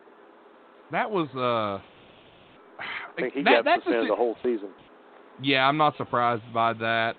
Even his teammates said that he shouldn't have done that, and he shouldn't have. My whole thing, he says Rudolph called him a racial slur. Yeah, right. I can't confirm or deny that. I'm not on the field. So again, this is one of those he said, she said things. You can only go by what you see and what you hear. And all you could see was what he did. So again, and is that the right call? Maybe not, but it's the call that you have to go by because it's all the physical evidence that you got. You can say, well, he called me this or he said this to me or whatever. It's like, well, okay, he may have, but again, unfortunately, we can't prove that. And unless he was mic'd for that game, unless somebody else heard him, you're not going to be able to prove it. And again, I'm not saying that's right. I'm just saying that's fact. You remember that when your boy Sue steps on somebody's head this year and gets suspended. Listen, you can't tell me nothing about him, all right? Whatever he does, he probably did it. Yeah, whatever he's accused of, yeah, he probably did it. Well, he had 9 It was like that time Marcus Vick stepped on somebody's years. leg. It was like that time Marcus Vick stepped on somebody's leg. I think it was from Louisville. And everybody was like, oh, what a dirty player, what a dirty player. And he was just, and I'm sitting there going, are you all new to the party here with Marcus? I mean, it's the guy that robbed a McDonald's. Come on. It's Marcus Vick we're talking about here. Like, geez. Oh, Lord. So you think Goodell was right in the Myles Garrett situation? I mean, I'm not going to say Goodell was wrong. I can't in this case. My thing with Goodell has just been, he is just such a... Recently he's done better, but in the past he's really not been good, in my opinion. He's been really, like Tim said, he's been kind of mixed bag on the suspensions and, all these different things. And I don't know. The past few decisions I can agree with, but this one, he's just, I don't know. He's just unlikable. He's got a face. Goodell's got a face. He came out yesterday with that statement about the riots and all that stuff, and you read it and you go, I don't know what he's trying to say. Is he for him? Is he against him? I don't know. Like, come on, he's like Joe Biden. Yeah, take it. Not to get political, I just mean. But I'm pretty sure Roger Goodell knows where he is. Well, that's a step up from Biden, but again, not to get political. Sometimes. Well, didn't Joe say? Yeah, me neither. But didn't Joe say he was running for Senate the other day? Probably. I don't know. I don't know if it's drugs that Joe's on or drugs he needs to be on, but nevertheless. It could be he's getting older and just forgetful. 2020, we're screwed. There you go. That's my answer to everything. Anyway, off of this. Let's get off of this.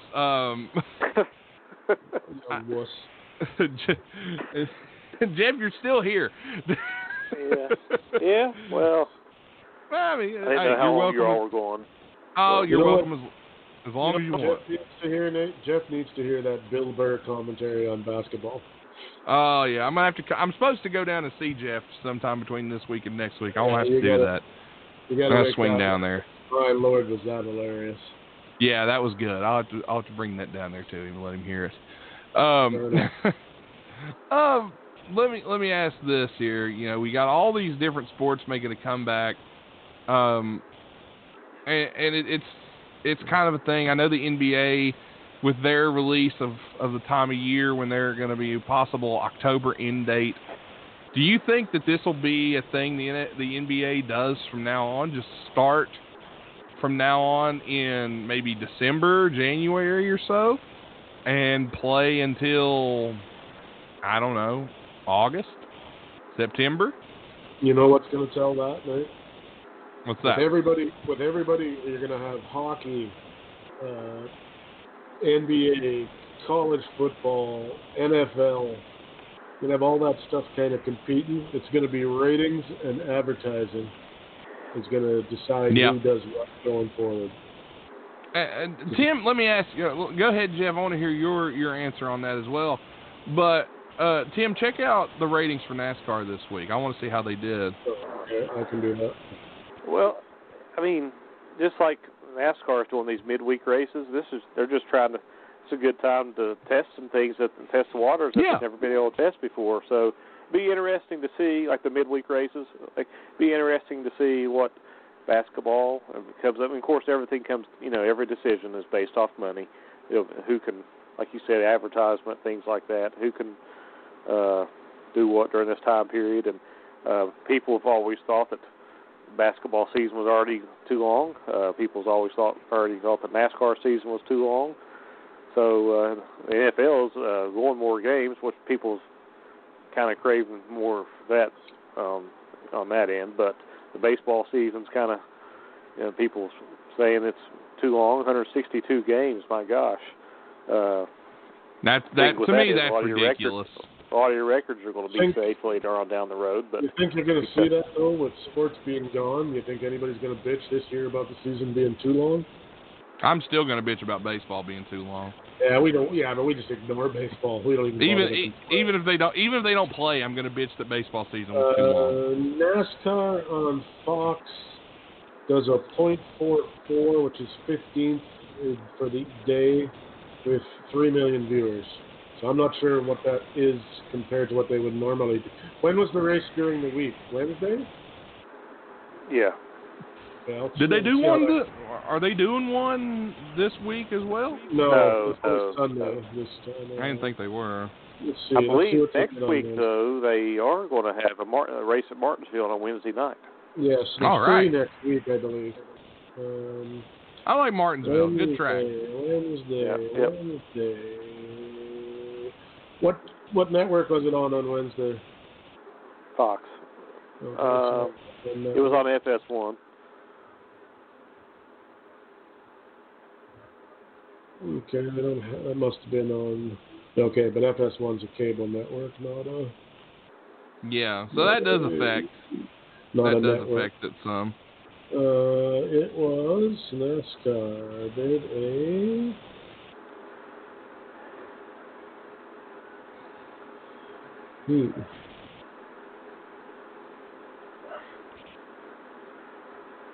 Oh boy, not seeing it here. Well, I had to have done some kind of a thing. I'm sure it did. Well, while you're looking for that, I do want to bring this up. Guys, I won't say between us and everybody that's listening, I honestly don't think we're going to have a baseball season this year. Honestly, I really don't. They're too far apart. Here's a quote from Chipper Jones, and Jeff, I'll let you kind of dive into it. We talked a little bit about it earlier.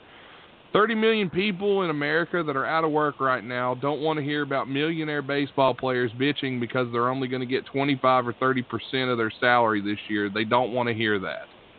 I see what he's saying, but at the same time, I see where the players are coming from. So Jeff, you had kind of you told me earlier about the baseball situation. Why you think there won't be a season this year? Well, and really, to me, both sides are wasting time. They are. I agree. The owners proposed a 82-game schedule with, like you talking about, the pay cuts. The bigger players that make so much money only going to get 25%, and almost about the same amount as what some of the average players are getting right now. And then, of course, the Players Union countered with a 114-game schedule, which that's a 32-game difference. Yeah, that's a big difference. A little over a month difference. They're wanting to play right away. 114. I mean, they would have 114 games. I mean, they would have to start playing right away. With here between now and July 1st, that would have to be started or whatever. So and the money they're far apart on. It's almost like reliving the 94-95 situation, 1994-1995 situation right now. Yeah, and I feel like we say it every week.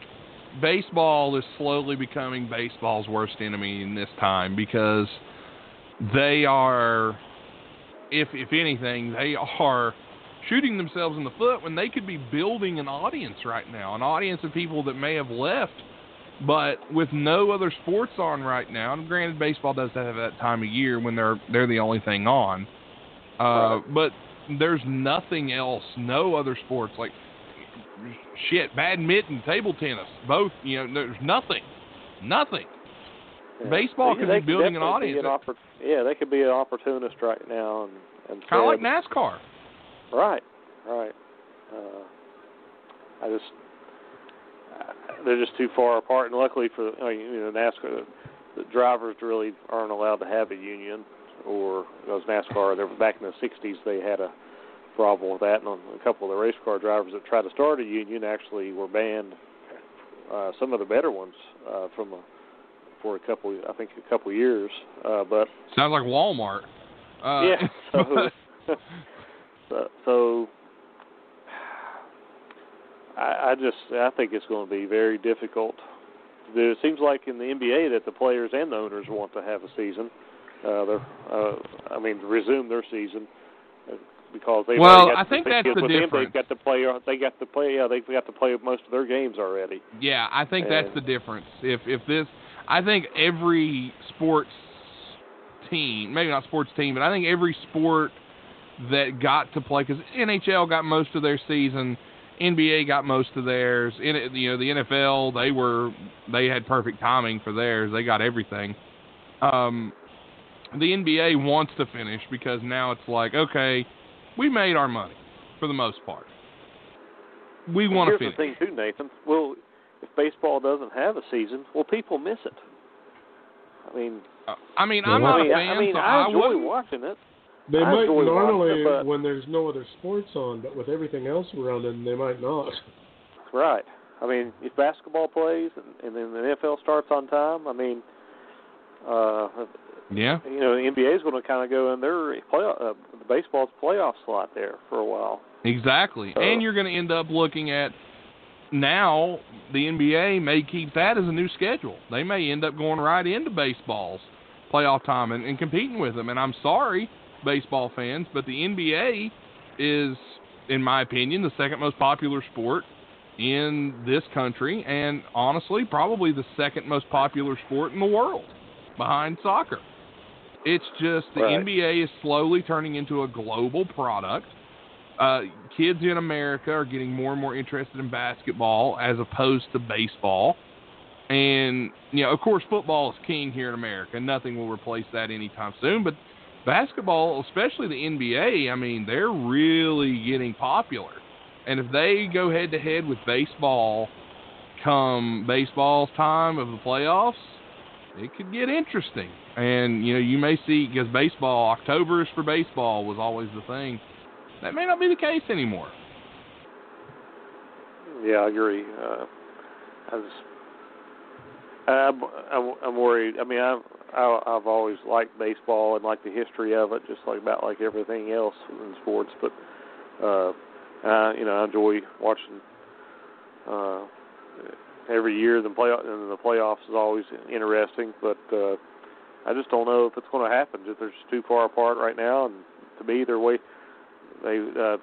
owners knew that the players were going to reject the 82-game proposal, and the players know that the owners are going to reject the 114-game proposal. So I guess maybe they're doing this.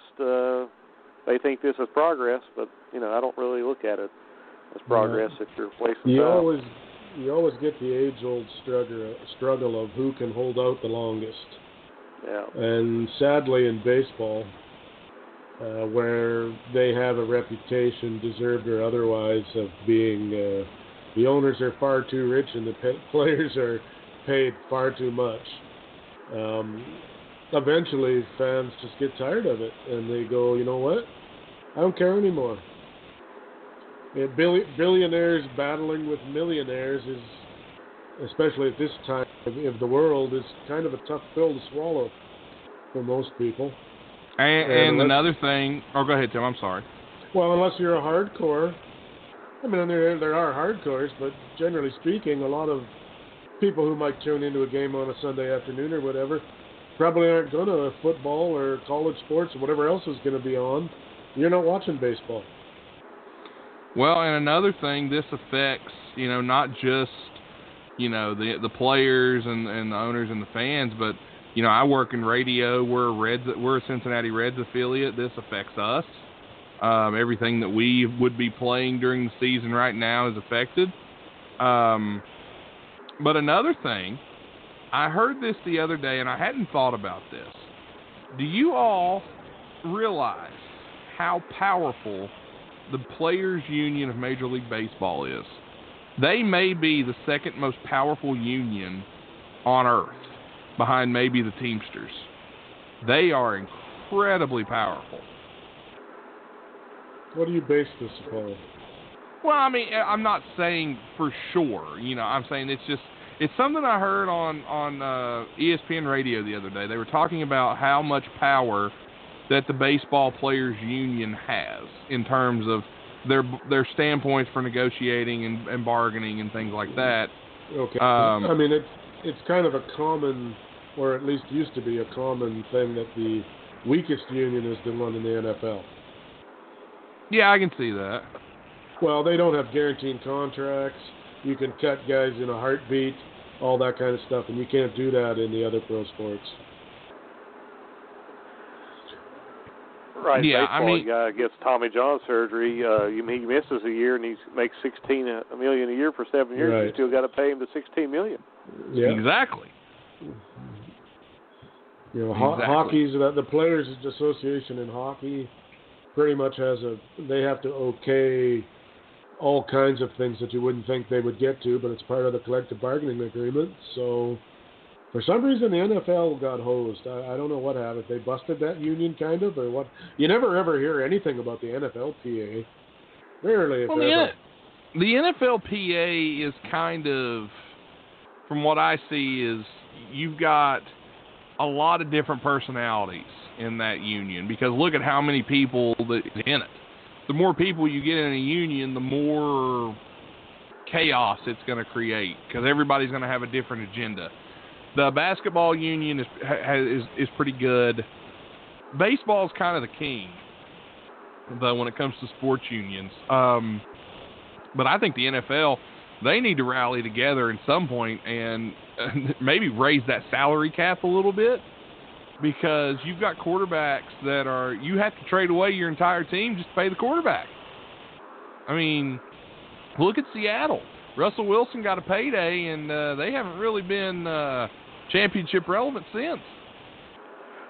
It's getting kind of outrageous. You almost have to draft a quarterback who is NFL ready now and get them on a rookie contract. You've got about a 5-year window with a young player on a rookie contract who can step in and be mature enough to lead your team to a Super Bowl, or you got to get an aging veteran who's willing to take a pay cut, who's still got some skill left to take your team. Because when these big time players get these big time contracts, a lot of times you're in trouble. Right. Because they take up so much of the cap.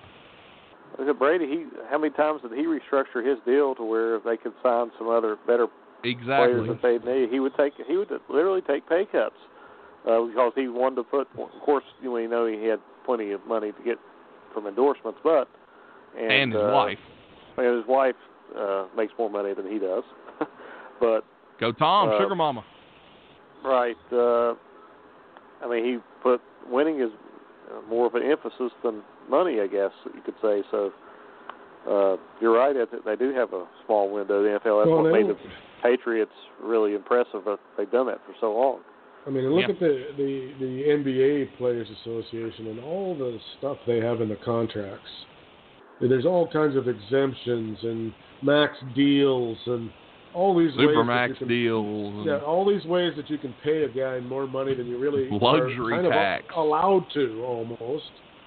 And in football, sort of and even the franchise tag doesn't always work out to a player's benefit.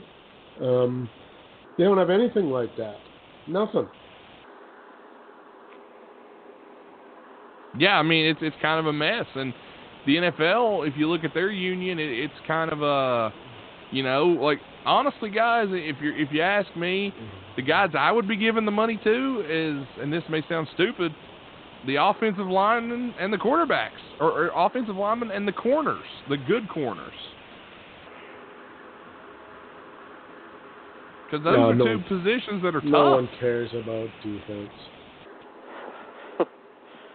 Except unless they don't have one on their team, then they care. But all right, just for a quick thing too, you would think the National Football League, we're going to say, probably has the weakest union, and yet they by far bring in the most money. I know. It's ridiculous. I mean, the amount of money that they make, their players are treated pretty crappy relative to other players.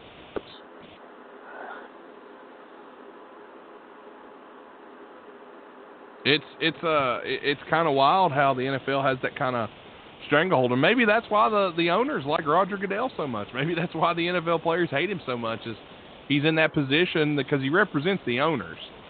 And the owners of the teams like him, apparently, because all that money he's bringing in, and the owners are getting such a big cut of it. And I don't know. It's really hard to fathom how the NFL. I'm looking at. Let me look this up here. The NFL salary cap is $198.2 million, and that's an increase in 2020. Okay, so $189.2 million is the NFL salary cap. Now, as we go forward here, the NBA salary, okay, and that's right there. You're looking at 52 guys, right? 52 guys on a team. Is that the number? 52 guys make the team, correct? 53, I think it is. 53. Okay, 198.2 million. So let's do a little. And Nate's got a calculator. Let's just for shits and giggles here. 198.2 divided by 53 guys. Now, of course, this is an average. This is not how the pay structure works. But on average, $3.74 million per guy, and that's rounding up. The NBA salary cap is $109.14 million for 15 players. So divide that out. That's 7.28 per player. So again, the NFL, higher salary cap, but have more guys to pay. Players are getting roughly on. Of course, again, it's average per player, $3 million, rounding at $3.7 million, whereas the NBA guys are getting way more than that. How do they come up with the salary cap? I'll be honest, I don't know. In the NHL, it's based 100% on revenue. It's a 50-50 share of revenue. So if the league does well, so do the players. If the league does poor, then the salary cap goes down. I've never ever heard anybody say how the salary cap is arrived at in football NFL, or NBA. According to this, baseball. The NFL, like many professional sports leagues, the NFL utilizes a hard cap, meaning the teams cannot exceed the imposed upper limit. Each season, the salary cap is determined by calculations tied to the NFL's revenue for that league year. So apparently, that's what they go by. Okay, but that adds to more questions though. What revenue? Are we relying on owners to tell us how much money they actually make? Again, I'm looking into it here. I'm just curious because that seems 2012, again, this is 2012, annual revenue of $9.5 billion. The NFL is the most lucrative sport in the world.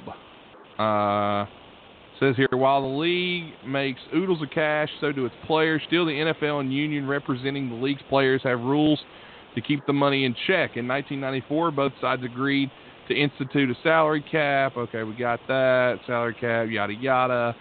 By 2014, the cap soared to $133 million. And we're up to $198 million now.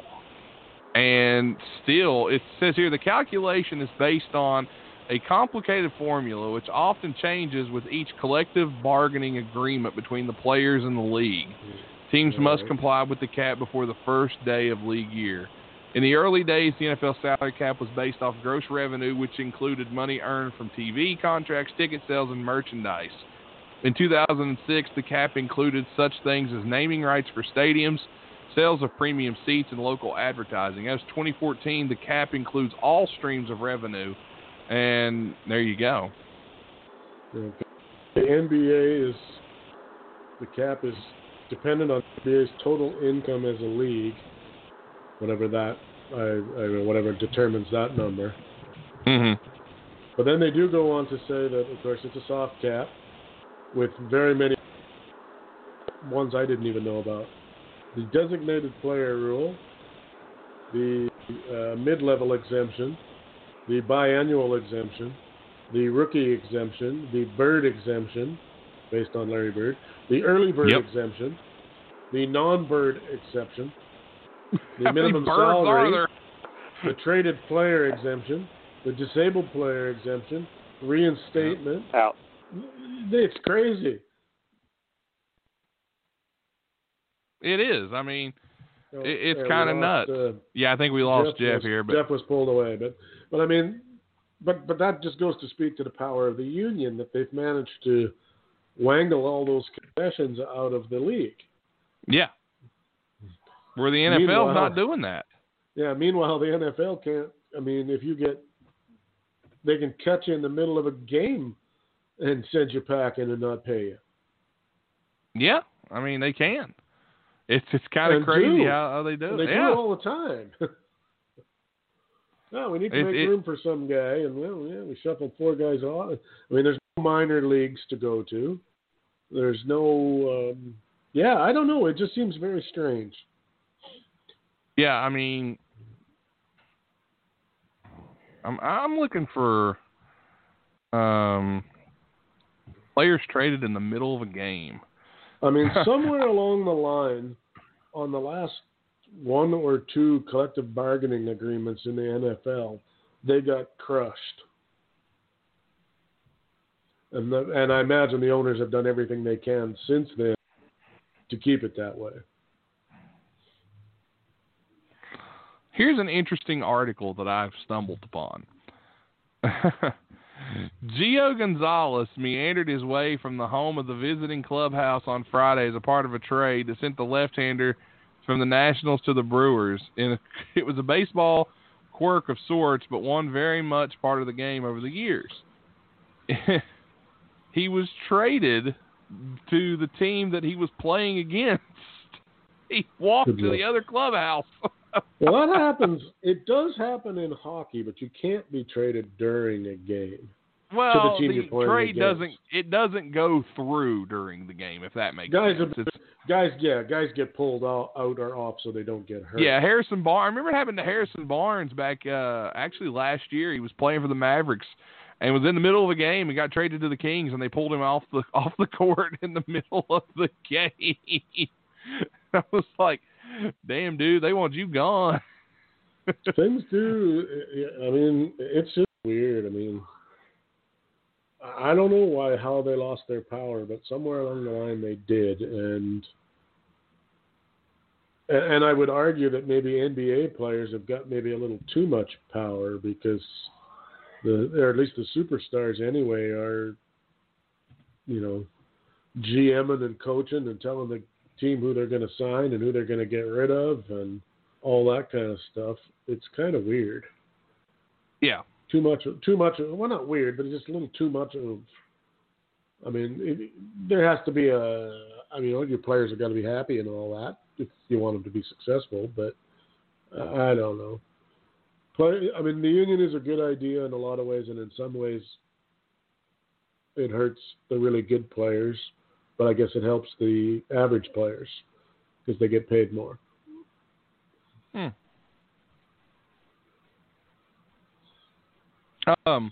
have a question for you. All right. Since we're talking about player trades. Who is the player that has been traded the most in National Hockey League history? Oh, it's probably, you're going to have to give me more than that because a lot of guys get traded. He was traded 9 times during his career. I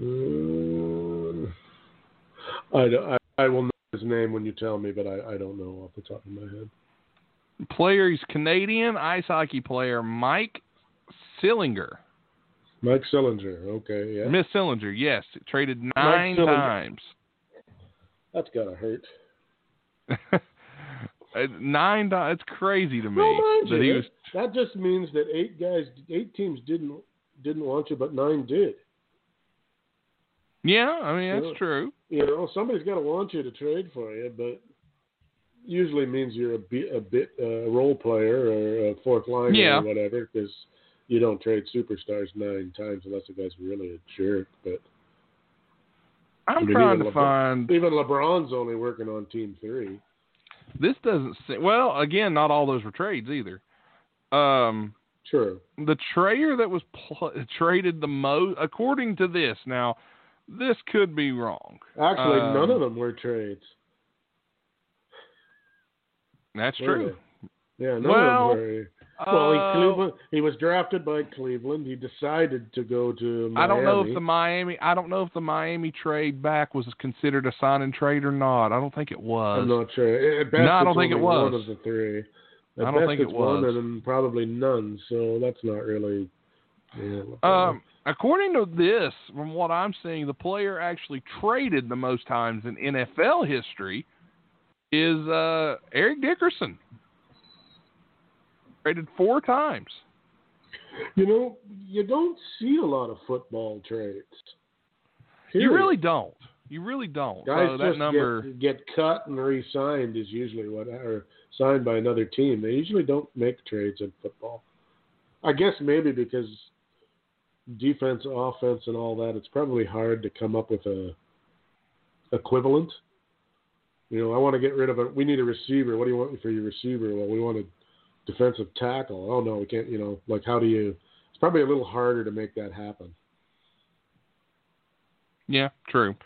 In the NBA, the guy that has been traded the most, 6 trades, played with 10 teams over 13 years, Drew Gooden was the name that popped up here. And according to him, I'm numb from moving again and again and again. Relation to Dwight?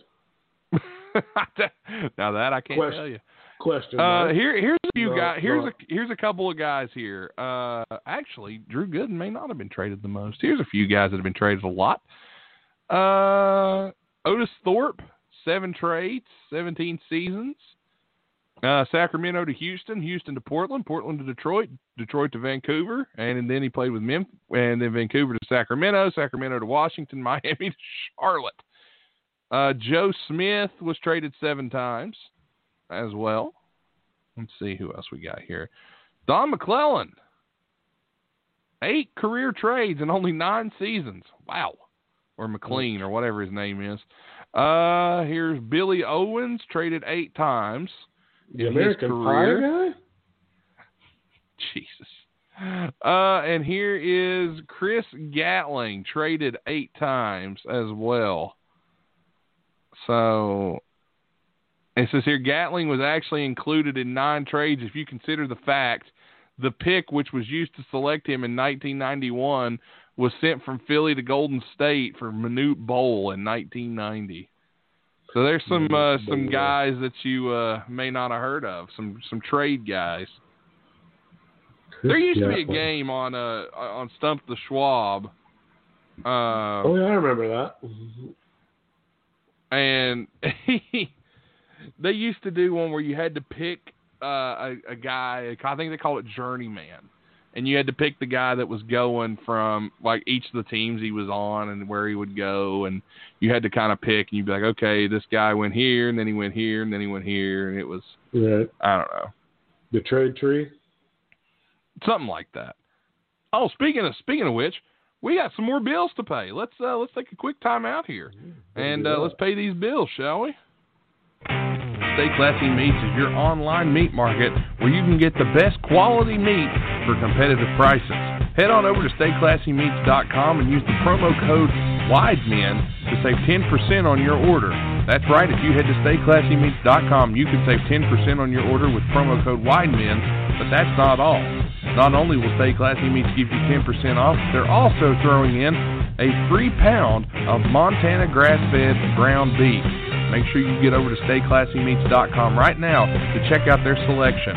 Whether it be pork, ribs, chicken, steak, bison, ribeye, or any other type of meat that you desire, you can get it at StayClassyMeats.com. They are high-quality meats that you will not want to miss out on. If you like to eat well and eat clean and eat some of the best quality product out there, Stay Classy Meats is for you. Again, head to StayClassyMeats.com right now.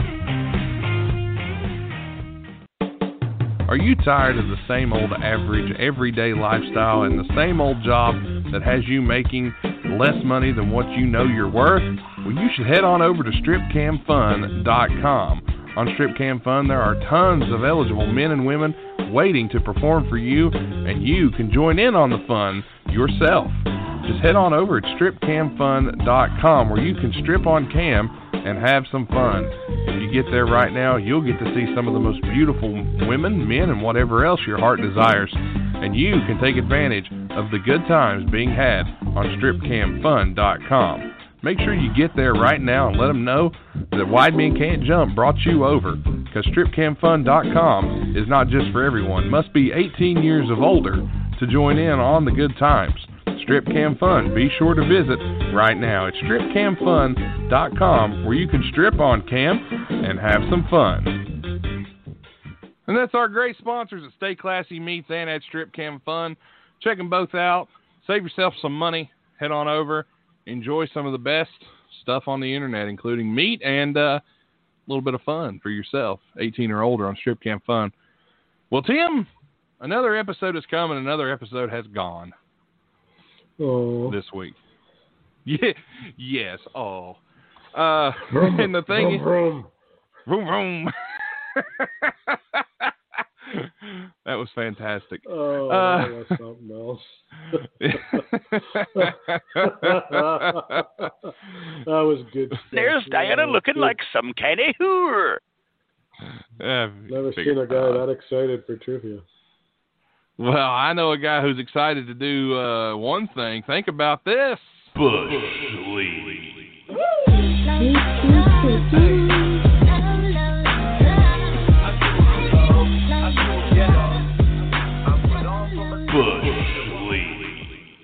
Ha, that was for you, Bogus. When sports come back around, there may be some more Bush League, but until then, we got to wait. Yeah, unfortunately. Sad. Just sad. Bush League is a fun thing. It is, but I keep hoping that, one of these weeks we'll be able to go, ta-da, something's back. But who knows? I might bring out NASCAR Bush League next week. I think it's going to be a little while yet. I think we're still looking at least another month. Yeah, probably. But Tim, I want to ask you: Do you happen to have a Bogus bedtime story for us to end this week on? I couldn't find where I stuffed my Bogus bedtime stories. So I'm thinking, nudge. Okay, well, we'll try to bring that back next week. It's a segment we really do want to. It's a segment we really do want to get going. But hopefully next week. I might have had a moment here, and I think my notes and my stuff is all in. Like, I'd swear to God that I had a kid named Cade was in my computer, but that didn't happen. So, well, we'll see what we can do there. We'll try to bring that back next week. But we do want to thank everybody. I found it. Never mind. We're good. All right. Well, should we do the intro, or do you want to just roll with it? let's just roll with it. What do you want to just talk roll about with it? What's the one I think that's pretty interesting, that strikes me as extremely odd, is the Stephon Marbury story. Now, as you you're know, right. Yeah, as you know, he did end up playing in China for a while. And he even won 2 Chinese Basketball Association championships. And there's a statue of him in Beijing, believe it or not. He is so beloved over there that they made a musical about his life entitled, wait for it, Marbury, Evolution of the Lone Wolf. Nice. And according to sources, and not surprisingly, it is super weird. Oh no, really? The guy who wrote this says it could be cultural differences that prevent me from appreciating it, but from the clips I've seen, Marbury doesn't seem to do much in the play except walk menacingly around the stage, high-fiving and fist-bumping his castmates before breaking into an upbeat ball-dribbling dance routine. So it's basically High School Musical starring Stephon Marbury. And he caps it with this winner. It's still much more impressive, however, than the 5 years he spent with the Knicks. Oh, low blow, but not actually not wrong either. I mean, even LeBron doesn't have a Chinese musical based on his life. He doesn't. He does not. Go, Stephon Marbury. Yeah, you did something. Yeah, the Starberry himself. We got to find a clip of this because I want to see that. I kind of do. I kind of do too. Now that you've mentioned it, I do. But it's like the train wreck thing. You just can't look away. No, you can't. You don't want to watch it, but you gotta. But anyway, you're not wrong. But you know what? It's been a great episode, and you guys probably didn't know this, but we're not live tonight. We'll go ahead and pull the curtain back a little bit. Right now, as you're listening, I'm probably laying in bed with my son asleep. He is spending the next few days with his dad. So, and I know Tim fought through some pain tonight to do the show, and Jeff had to leave early because of work, but I appreciate them giving me a chance to spend an evening with my kid alone and play with him and spend some time with him and be a dad. So we recorded this on Tuesday night, and it's dropping at our normal time. So thank you, Tim and Jeff. I know you're not out on here, but thank you guys. Did you know that tomorrow night, which I guess will be Wednesday, so tonight, when you're listening to this, yes, Ed Bogus will be appearing at the Shinston Gym. Oh, really? Doing a one-man rendition of the Lambada. Getting warmed up for the Dance Dunk Devour competition, is he? Stretching the hammies and all. But did we explain to Ed that dunk is not Oreos into a glass of milk? Well, it might be. Well, it could be. Hey, again, they're your rules, not mine. It could be, I don't know what's going to happen, as with most things. Hey, man, let me tell you this. If they ever come out with them again, folks, this is a personal tip from Nate Bush here. 2 things I'm going to recommend to you food-wise. I might start this. I might call this Dining with Nate. And shut up, Tim. That's too easy. I hear a Taco Bell comment coming from you, but which you're not wrong. But at the same time, I recommend 2 things for you this week. If you're going to go out and you're going to go through a drive-through somewhere, one's a drive-through tip, and the other one's a hopeful tip. If you're going through a Dairy Queen, an actual Dairy Queen, not one of the local. Hey, we serve ice cream here, and we serve everything that the Dairy Queen menu has just about, except we're not actually Dairy Queen. Go to Dairy Queen. Get the Frosted Animal Cookie Blizzard. Nate highly recommends this. This may be the best Blizzard Dairy Queen has ever put out. I highly recommend it, especially if you're a Frosted Animal Cookie fan like I am. Do it. And another thing, if Oreo, if anybody that works at Nabisco is listening, Oreos, please, for the love of God, bring back the S'mores Oreo. It was the best Oreo I've ever had in my life. No, sorry, can't be on board on that. I loved it. And I'm not even that big of a s'mores fan. I'm not. No. But I love the s'mores. I'm not a Blizzard fan. I really don't like chunks of stuff in my ice cream. I don't care for it. I mean, I understand. I get that completely. I'm usually a straight ice cream guy. You know, I want ice cream when I get my ice cream. But sometimes I like a Blizzard. The Frosted Animal Cookie Blizzard is to die for. The go-to at Dairy Queen is a Dilly Bar. Oh. Which is Dilly Bars are good. It's basically a Revel, but... Get you a Dairy Queen now has an ice cream cone dipped in cherry covering. Even though our local ice cream spot here, Dairy Delight, does that as well. The cone dipped in a cherry hardening on the outside of it. So I highly recommend it. Well, it's basically a large Dilly Bar. The Dairy Queen up here has a cone dipped in mousse batter. It's exceptional. But yes, the s'mores Oreo with a glass of chocolate milk, or the Blizzard with side of mousse batter ice cream with a side of Wolverine fries can't be beat. You know, you say that, but people might believe you because there is a thing called Moose Tracks ice cream. Well, come to Canada and find out. That's all I guess there's only one way. But thanks again, everybody, for listening. We're on iTunes, Podcast Addict, Stitcher, Google Play, FM Flash, iHeartRadio, Pod Paradise, Spotify. Anywhere you find your favorite podcasts, we're there. Check us out. Share us with your friends. Leave us a 5-star review. Leave us a rating review. Go type something nice on our review page if you can. Go do that for us. Go check it out. And we'll see you all next week. Back live next time, as far as I know, unless something changes. But hopefully when we come back, we'll have the sports trivia Jeopardy that Tim has promised us for a couple of weeks. We may not. Who knows? But we'll be back and we'll have plenty to talk about. I got to end this on a thinking man's note. Go for it. Because, time zones are really weird. That they are. Right now, it's June the 3rd in Australia. It is. It's June the 2nd in Canada. Yes. And it's 1920 in the United States. Once again, you're not wrong. Stay safe, everybody. Yeah, we'll people, be safe, and I hope you survive. Just stay away from the COVID. If you got a riot, like, this is sound really weird, but riot responsibly. That's all we ask. And that's where we're going to leave it for tonight. Be safe. Take care of yourselves and each other.